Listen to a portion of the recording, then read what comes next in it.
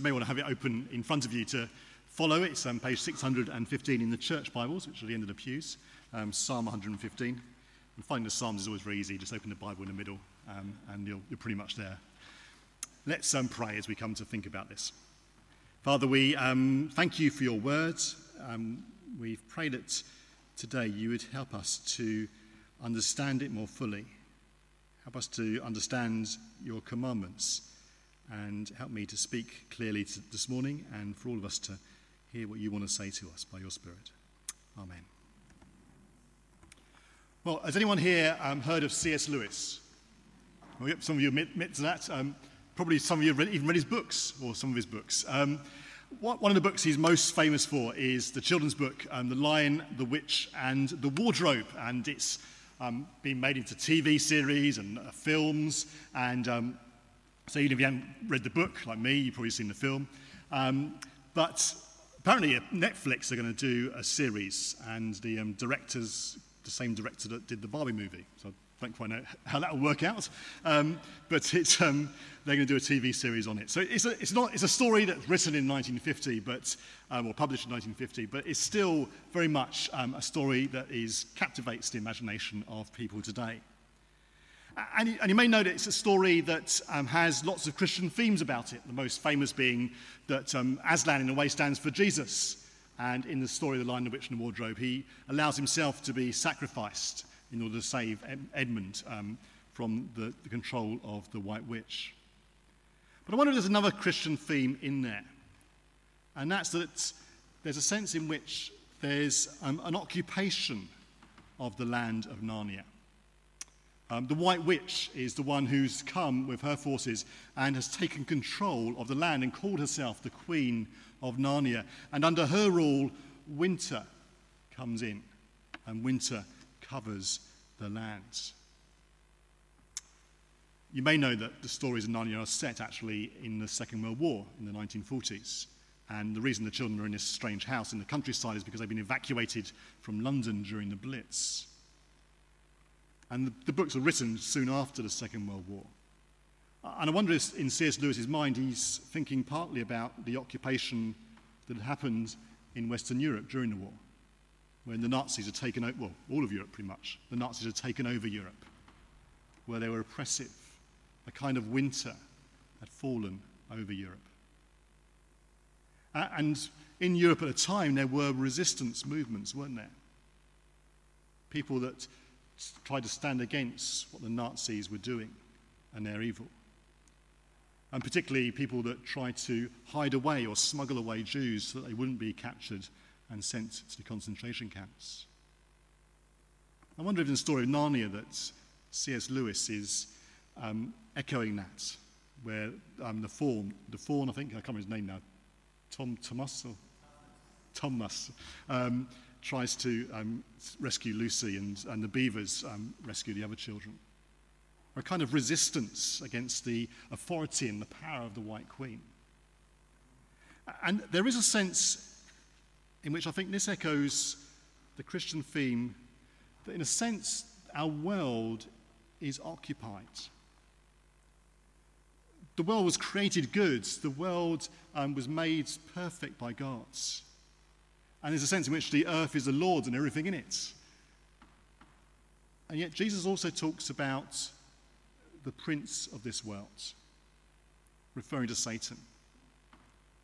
There's a sense in which evil has come and by drawing people away from following the God who made them, has brought evil into the world, has occupied the world that rightly belongs to God, has occupied our hearts that rightly belong to God, so that evil has come in.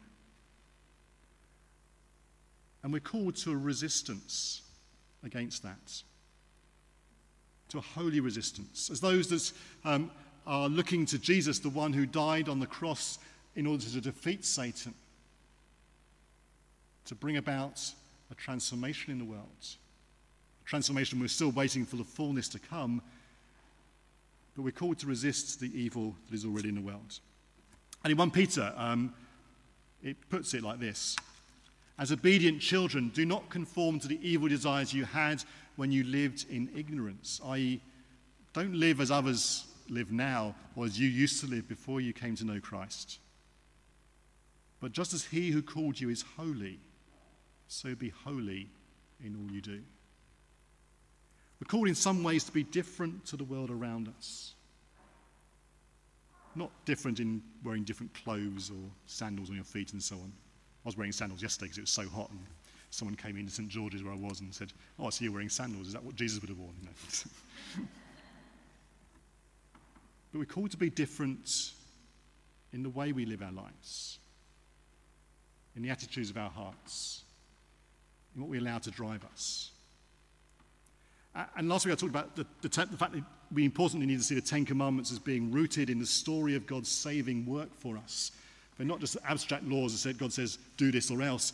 He saved us in Jesus Christ. And so he calls us to live his ways. But there are ways that are a holy resistance, that are different to the world around. And I think the Ten Commandments help us to show us how we are to resist the evil of the world. And one of those key things is to resist idolatry. In the world that God had rescued Israel from Egypt in, it was a world full of idols. Everywhere you went, there would have been statues that people worshipped, in big statues in temples, small statues in people's houses. Those are some Egyptian gods there, or two Egyptian gods flanking the Pharaoh that would have been up there. And God says to Israel, having brought them out of slaves in Egypt, he says to them, you must not have any idols. You must not even make an image of me and worship it. And that was radically different to the ways of the nations around about. So much so that in our psalm it says, come to that in a minute. So much so in our psalm, it says in verse 2, why do the nations say, where is your God? You see, they were looking at Israel and they're looking at their houses and their temple and saying, but there's no statue of a God there. We don't know what your God looks like. Why haven't you got an idol to worship? And the response of the Israelites is to say, well, our God is in heaven. Our God is in heaven. You see, the problem with your God is, or the gods that you worship, is that they're simply made by human beings. They're crafted by humans. They're made of wood and gold and silver and all this stuff. And you look at them and they've got eyes, but they can't see anything. They've got ears, but they can't hear anything. They've got mouths, but they can't say anything, and noses, but can't smell anything, and hands, but can't feel anything, and feet, and they can't walk. They're just inanimate objects. And yet you bow down and worship them. Now, many commentators say, well, the psalmist is being a bit unfair here because the people of those days didn't really think that the statues were the gods. They thought the statues in some way represented gods. But the statues that represent the gods sort of try and give an image of the god that represents the ideology, the imagination of human beings that have made up these gods. They're just human ideas, human constructs, often created in order to control and enslave the people around them. So, for example, in Egypt, Pharaoh was seen as being the representative of all the gods and almost a god himself, so that the worship of the other gods was a way of helping to control the people and keep him in power. The ideology behind the statues is as much of a man-made construct as the statues themselves. And the psalmist says, look, you worship these human-made, these handcrafted things, but you end up becoming like them. Those who make them will be like them, and so will all who trust in them. The word for like there actually echoes back to Genesis 1. In Genesis 1, when God creates the world, he creates mankind. He says, I'll make them in my image. In the image of God, I'll make them. In my likeness, he says, I'll make them. It's the same word. We're created to be in the likeness of the God of the universe. And yet when we replace the God of the universe with idols, human-made constructs, then we become like them rather than like God. We become dehumanized. We lose what we're meant to be. And what do we lose exactly? Let's have a look at three things I think this psalm points to. First of all, we lose a connection with heaven. It says there in Psalm 3, verse 3 of the psalm, our God is in heaven. He does whatever pleases him. If your focus of your life, if the driving force of your life is what's on earth, is all caught up in what's going on around you, is a man-made ideology or a man-made construct, then you're missing out on what is beyond humanity, beyond this world. And in a way, there's a sense in which the forces of this world we can feel so oppressive and so enslaving, and we can feel that when life goes wrong, there's nothing we can do about it. But if we believe in something beyond this world, beyond this life, then it gives us something to look to beyond that can do something about it. To God, who is the ultimate power, who is ultimately sovereign. And we can trust that even though things are going wrong in this world for us at this moment, he is still in control. The one who loves us so much that he rescued Israel from Egypt, that he sent his son to die for us on the cross. By focusing on man-made ideologies, man-made constructs, we lose a sense of heaven. And we also lose a sense of eternity. Because human constructs are very much focused on the now or on the immediate. Those gods of ancient Egypt, although we can dig them out of the sand and see them painted on the walls of the temples that are still around, no one really believes in them anymore. Well, probably a few wacky people do, but on the whole, no one does. No one believes in the gods of Norse myth, apart from a few wacky people. Those gods are forgotten. They need people to believe in them because they're human constructs. And the ideologies of our world that come and go need people to believe in them because they're just human constructs. But God of the Bible is eternal. He's the creator of the universe. He's the one that will be there at the end. He's the Alpha and the Omega, the beginning and the end, and he showed that by rising Jesus from the dead. That not even death will have any control over him. When we lose contact with him and focus on earthly things instead, we lose that sense of eternity. And ultimately, we lose that sense of life. You see, at the end it says, if we who extol the Lord both now and forevermore, it's got that sense of eternity in the psalm. And yet before that it says, it is not the dead who praise the Lord, those who go down to the place of silence. In other words, if you're not focused on praising the God who gives us life, then you become as good as dead. If you worship things that are inanimate, man-made objects that can't speak, can't smell, can't see, you become like them. You become just a sense of something that's material, and you lose that spiritual connection. You lose life itself. In a sense now, but ultimately for eternity as well. We talk about the problem of idolatry, and we may think that's just a problem of the ancient world, but actually it's a problem of our world. Our world doesn't have little statues of gods that it worships. But we are a world that has basically kicked the God of the universe out of the picture. That has come to focus on material things, the things of here and now, the things of human ideology, the things of human thinking. We think we can do without God, we can do without heaven, we can do without eternity, and it's soul-destroying. Stefani Ruper, if you read one of the blogs I sent out last week, she's the writer of one of those.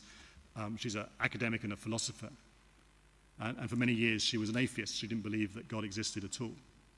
And yet she sensed that spirituality was important. There was a need to do spiritual things, to connect in some sort of way.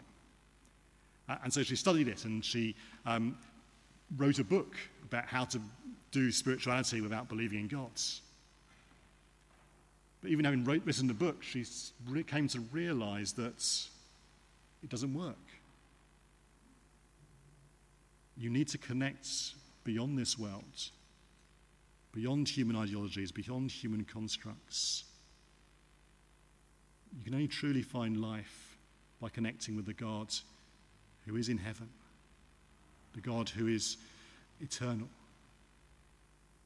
We need to break free from the imminent, immediate, material perspective of our worlds and connect afresh with the God who is above all and beyond all and in control of all and forevermore. And so she became a Christian. She rejected idolatry.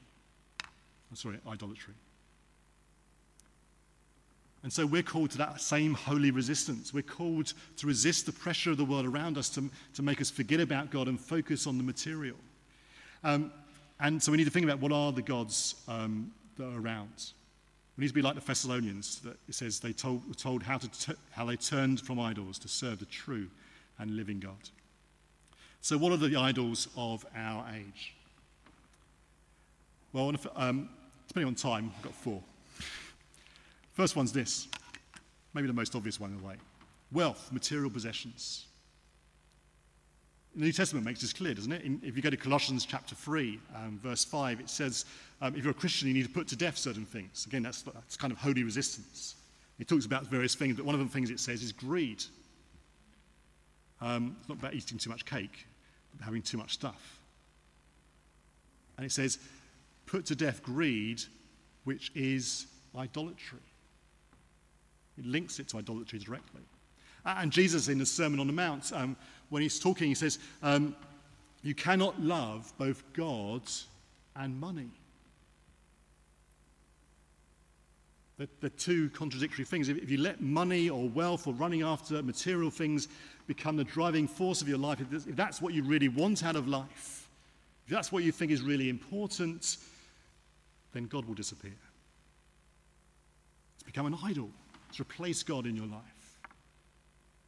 And don't we live in a world where wealth has replaced God? As I was walking from St. George's Church this morning to here, someone drove up in a car with loads of wood stacked in it, and someone else was outside doing some woodwork. I don't know if the two are connected or separate. But we are more likely these days to see people at B&Q on Sundays, or doing up their houses, making their material possessions better than focusing on God. We live in a world where materiality, having a nice home, having a nice car, having a nice phone, whatever it is, a comfier sofa, bigger TV, those are the things we're told will make us happy. Those are the things we're told are important. Those are the things that everyone else seems to want and so we seem to want. And yet, it's soul-destroying. When your life becomes just about material stuff, without any link to the God of heaven, the God of life, what life is there in that? What hope is in there in that? What does it give you really? And yet, advert after advert subtly tell us, get more stuff, buy this service, and you'll be happier. And we allow that message to seep into our bones, that story to take over our lives and create an idol or idols within us. We need to resist that pressure. We need to resist the way that others in the world follow and run after wealth, and make God the one we love and the one we follow. About fame. Do you remember, those of you old enough, in the 70s, there's that TV program, Fame, I want to live forever. Some of you remember that? Anna won't. And actually, as our children were growing up, we watched things like X Factor and all this sort of thing, and it's all about creating people and creating fame, isn't it? These days, one of the big things for fame is social media. Those social media influencers, have you heard of those? Maybe you'll know about the fame in the 70s, but don't know about that. But these days, people on social media can almost overnight become famous. They can almost overnight become the person everyone wants to watch. I was reading in the news yesterday that there's someone who dances on the tube and takes videos of herself and puts it on TikTok. And apparently, within 3 or 4 weeks, she became the most watched person in the world or something. And so children and young people today see this and think, well, if only I could become famous like that, if only I could have this sort of social media presence, then that would be fantastic, wouldn't it? Think about the influence, the power, the money that would come flooding to me. And actually, that's the sort of thing that young people are watching today, is that the social media influences. I don't watch the BBC or TV or stuff. And it can be a dream that you want to be like that. And apparently there was a survey last year amongst UK youngsters that said, asked them what they wanted to be when they grew up, basically. And 1 in 5 said a social influencer. Because it sort of holds out so much promise. They want that fame. They may be sitting here thinking, well, I'm not worried about fame. You know, my dreams of becoming a pop star or a world-class football player have long gone. But actually, isn't social media itself set up to sort of feed us into wanting fame in a small, minor sense? You know, you put up there your holiday snap or your nice, beautiful shot of your face, and possibly with a bit extra sort of technical work to make it look better. And you hope that people will like it. You hope that people will see it. And social media is almost designed, isn't it? Sometimes you sort of put things up. I hardly ever do it, but even when I do, I feel this, you know. You put something up and you're hoping that people can sort of like it or make nice comments. That's not fame on the worldwide scale, but there's a sense of wanting to be famous. That we're looking for affirmation from the social media around us. Wanting to have likes, wanting to be recognized and noticed. It can become a driver for us. And in a sense, it keeps us looking at our phones. I mean, we keep looking back at the phone. Are there more likes of what other people are putting? How do I compare with them? We keep going back to social media again and again. And so we can spend hours sometimes just looking at our phones. They can quite easily become the idol in our pocket. And it's having a devastating effect on young people. During my sabbatical, I did some reading about the rise in mental health problems amongst young people in the West. And the reason that people think is probably most likely to be causing it. And it's quite dramatic over the last 10 years or so. The thing that people think is most likely to be causing it is this addiction to social media on phones by young people and young girls in particular. And it's creating an epidemic of mental health problems because their lives, their focus are driven on that, staying up all night looking at their phones, wanting to be liked and being devastated when any kind of bullying happens on it. It's become an idol of our age, but we're called as Christians to resist that. We're not to look for affirmation from likes on social media. We're to look to the God who loved us so much that he sent his Son to die for us. When we know we're affirmed by him, how much greater is that? How much more life-affirming is that? I could talk about other things. I won't. Heart desire, success, and so on. And there are lots of idols around. Anything that might be a good thing in and of itself, but might take over our hearts. And it's quite easy to look at other people. You know, might be thinking, oh, well, those young people, they're so caught up with it. It's easy to look at other people and see what might be the idols for them, but look at your own hearts. If you're serious about living the holy resistance that God calls us to, what in your heart is replacing God? What is driving your life? What human construct has taken over your thinking so that you're disconnected from the God of heaven, the God of eternity, the God of life? Because one day, the evil of our world will be kicked out. One day, just as in Narnia, when the winter ended, And in Europe in the 1940s, when the Nazis were defeated, the evil oppression will come to a complete and utter end.